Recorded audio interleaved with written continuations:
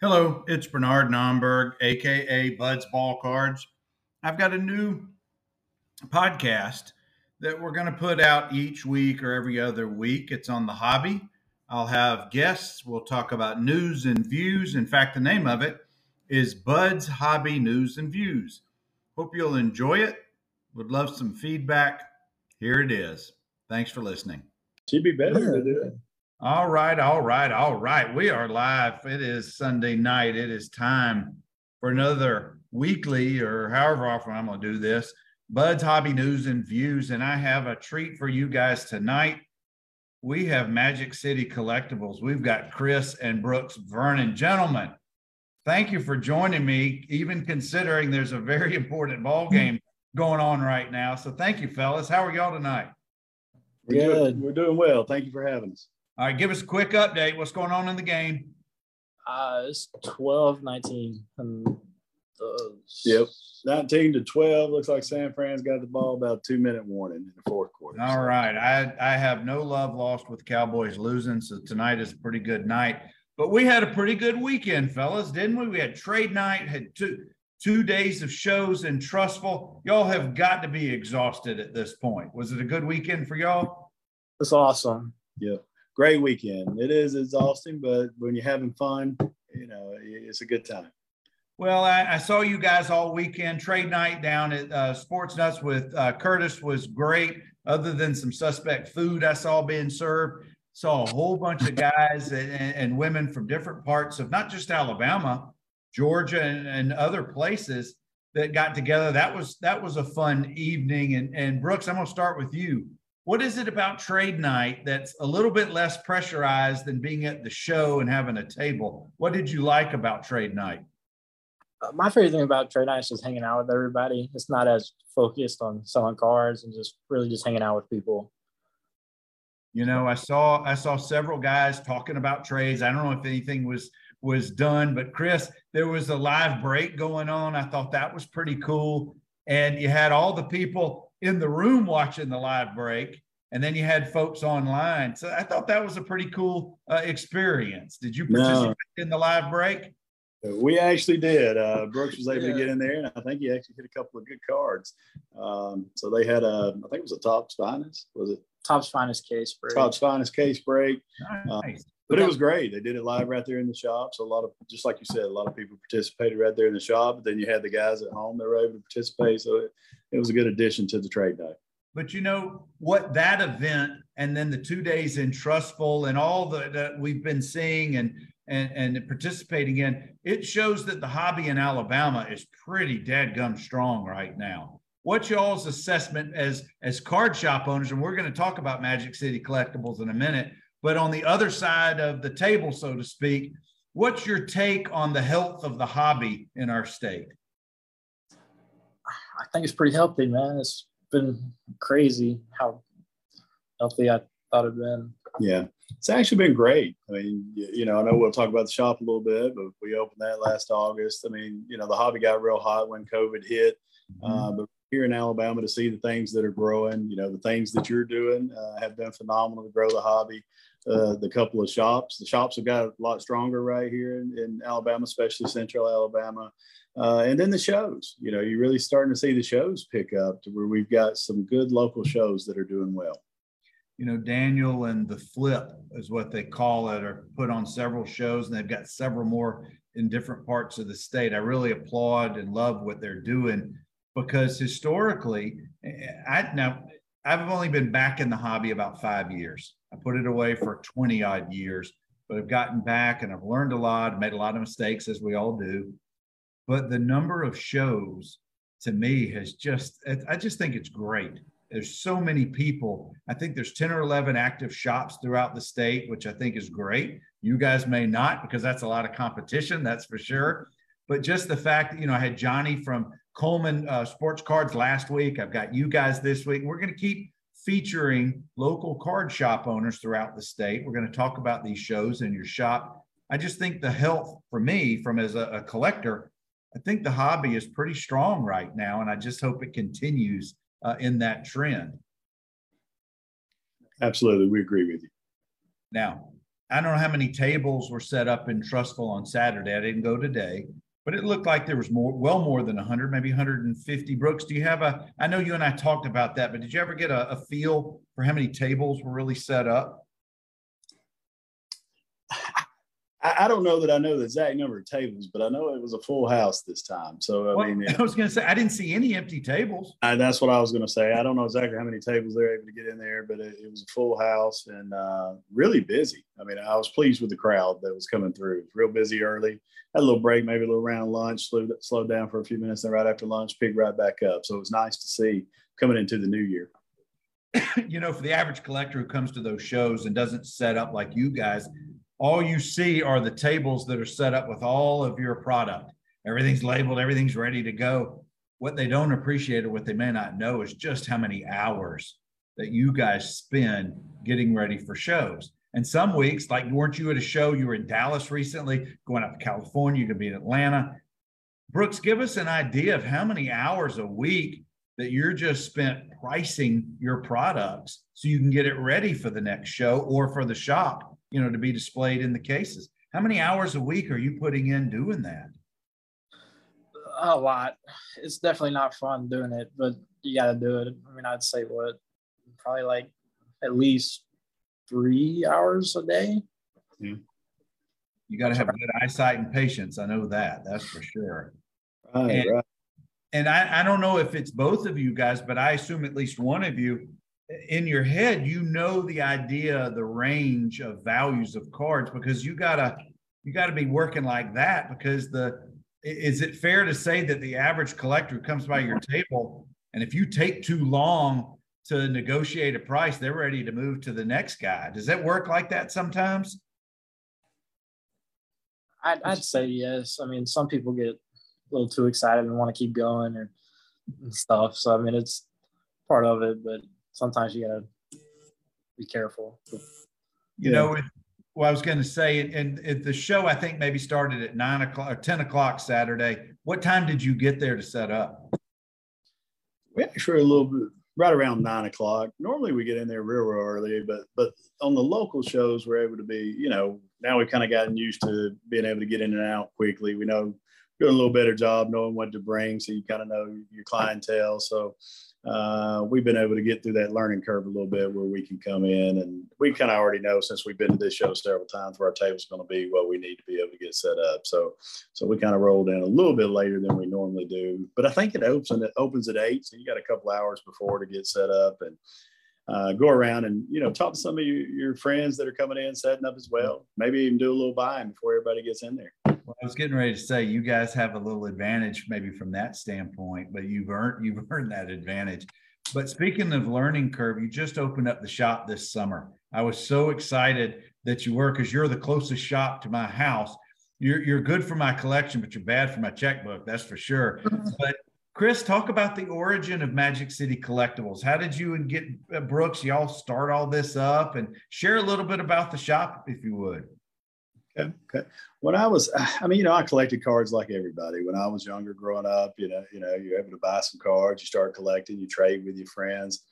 Really enjoyed it. And then we got into, I guess high school and college, had part-time jobs while we were doing that. Me and my friends would go to the local shop. So we just found a love for the hobby doing that. Now, like everybody, I guess I kind of had those gaps where we got married, didn't have the extra spending money, and wasn't able to continue. But the one thing that happened, and we had kids, and this young man showed an interest in wanting to get into the hobby, like when he was playing sports young. So we kind of went out like everybody, and this is what I enjoy about the shop. Dad comes in with his son, and it's just like what we did. So probably when he was 6, 7, we started going out and we'd buy cards locally, whether we went to the hobby shop and bought a box. And even if he was too young, we'd kind of open it. I'd kind of get the cards that we needed out of there and let him have some to kind of start to learn. From there, it just grew. So we've been doing it together and going to shows. We've been on that side of the table where we're going around and trying to learn how to negotiate. And from that love, I guess probably 2 years ago, Brooks kind of was like, hey, can we do a shop? Can we do a shop? And I was like, absolutely not. We cannot do a shop. I was like, it's going to take a lot of time. And I didn't know if he'd really stick with it, but he has a love and a passion for it.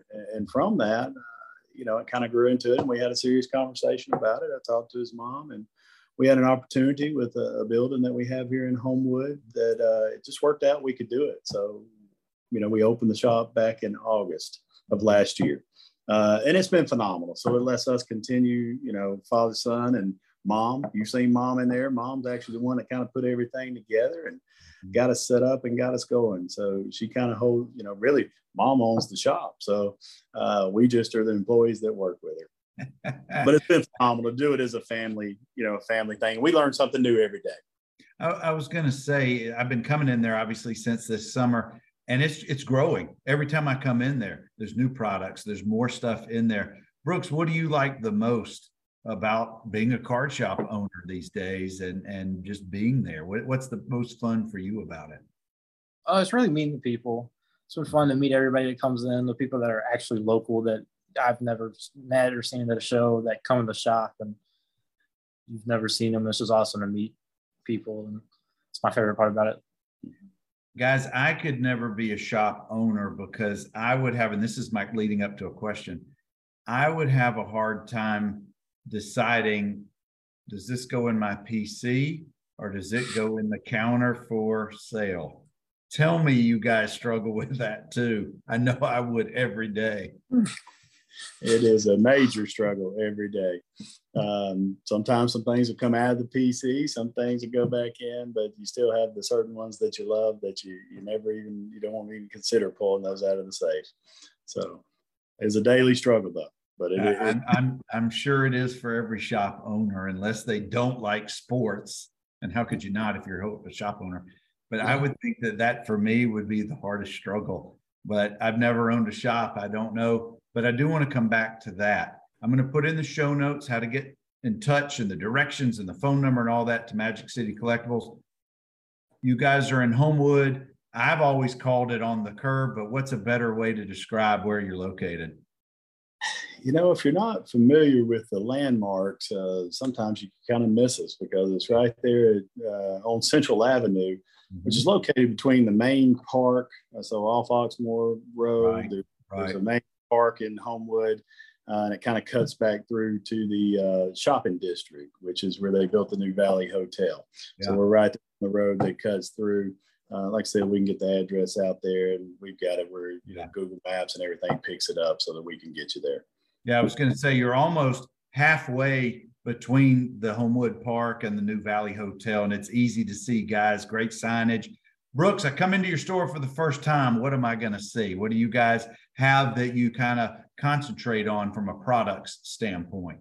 Do you have, for example, do you have singles? Do you have packs? Do you have boxes? Do you have storage cases? What all am I going to see when I come in there? Our goal is to try to have it all. We want to have as much as we can of everything. I mean, we have singles, we have wax, we have 50-cent boxes, we have Zion cases. We try to get everything we can to have it for everybody. And guys, I just bought 2 Zion boxes and they're completely full. I'm gonna have to come back in this week and get another one. But that's, and it's hard to concentrate on everything because there's so much product out there. And one of the things I wanted to ask you guys, and don't share what you don't want to share, but I'm truly curious. You're a brand new shop, relatively speaking. Where does it put you guys in the pecking order, if there is one, about being able to order all the product that you hope to keep on stock from a retail standpoint? Right. We were fortunate enough. That was one of the things in trying to open a shop. You heard Brooks just talk about it. We kind of said we try to do everything. And what we found, we were on the other side of this. We were just like when you would walk in. So we would go to different shops, and maybe we could find our supplies at one place, or maybe we could find a hobby box or a retail, but we kind of couldn't do a little bit of where we could go a one-stop shop where we could get our supplies and our hobby box. So we kind of set it up that way, and we continue to develop that. So we're always talking to the customer when they come in, we got anything that, we missing anything that you would need. So I think we've done a good job with supplies, the wax and all that. But to your point, the hardest part when we were setting the shop up was to be able to make sure we could have product when people come in. We were fortunate enough to be able to work real hard to get some allocation, but you have to work every day to make sure you got enough of that. So there's even times that we may even have to go out to the internet and buy some things or work relationships. Fortunately, I've been in business all my life, so I continue to work relationships, and it just comes down to talking to people and being able to find ways to get that product in there. But we do have allocations, so we get, not as many hobby boxes as we would like, but we do get those in. If we know certain people are looking for them, we try to go out and help them find that. Whether we have it or not, if we can help you find it somewhere else, we're going to get you there. And like you're talking about, we're all in it together. It's nice to hear you said 11 shops. I couldn't even have told you exactly how many shops were in the state of Alabama. We know all the guys locally. And again, we're all in it together. We're not competitors. We try to look at it as a partnership. So if we don't have something, absolutely, we're going to send you down to Alabaster to go see Curtis and those guys, or if it's the Trustful shop. So we'll help anybody any way we can. And we truly enjoy Chris, that's what I was going to say. When you guys, I think you've mentioned before, when you guys go to Dallas or maybe somewhere else, you go with other shop owners, maybe Curtis or somebody else here in town or in state. And I just think that's pretty awesome, because it would be very easy to claim territories, so to speak, and, don't go see that guy, see me kind of a thing. But I think that's so refreshing. So I'm glad to hear that. Right. That's the way to be successful. It's not about, the end of the day, we're all enjoying the hobby together. And if we can share the knowledge, do we know everything? Absolutely not. We learn something new every day. So we're out there learning from everybody that knows. And, and I look forward to everybody that's watching tonight. If they come in and get to meet us, I'm sure there's a lot they've got to share too. So we want to learn from everybody that we can. Guys, I've got Chris and Brooks with Magic City Collectibles in Homewood, right on Central on the big curb. Brooks, I want to ask you, if I've got a collection and I want to trade it or I want to sell it, is there a time of the week, or I guess I should ask it this way, do you guys entertain buying and selling if somebody brings in their collection? And if so, when is the better time of the week to have it evaluated and to really have a conversation? Because I know I don't want to come in 10 o'clock on a Saturday when you got a packed house. That's hard to get your attention. So do you do those kind of buys and trades? And secondly, when's the better time of the week, or do you need to make an appointment to come in to have it evaluated? We would prefer that you call first to make sure that we're there, not at a show or something like that. Mm-hmm. But if you do come, I'm mostly there Tuesday through Friday, and I'm there most Saturdays as well. But I mean, really, I'm there most of the time. So. Right. Yep. And the shop hours, we open from 10 to 4:30 every day. Mm-hmm. We can, you mentioned, we will absolutely do an appointment. I'm actually at the shop on Monday, but a lot of times we're doing some inventory, making sure we've got everything we need in there for the week. So we do take Sunday and Mondays off to kind of recoup, and Tuesday through Friday, 10 to 4:30, Saturday, 12 to 4. Gotcha. That's awesome. I got just a couple more questions, guys, and we'll cut you free. I did see that the Niners held on to win, so it looks like they're going to be in the championship series next weekend. Your next show is going to be in Atlanta. That's a pretty big show. The Culture, what is it called? The Culture Clash. I'm sorry, I can't think of the name of the show. Culture Collision. Collision. I believe. Collision, not Clash. Collision. That's a bigger show. So I know you're going to be spending all week getting ready for it. But here's my question for you guys. If I have my own table at a show, but I've never done this before, what are some tips? What are some ideas or me, that dealing with the public, dealing with trying to be friendly, but at the same time, you're really hoping they like your products and you want to start selling. And I'm not asking you to tell us how the sausage is made, just some general tips on what works for you guys dealing with the general public.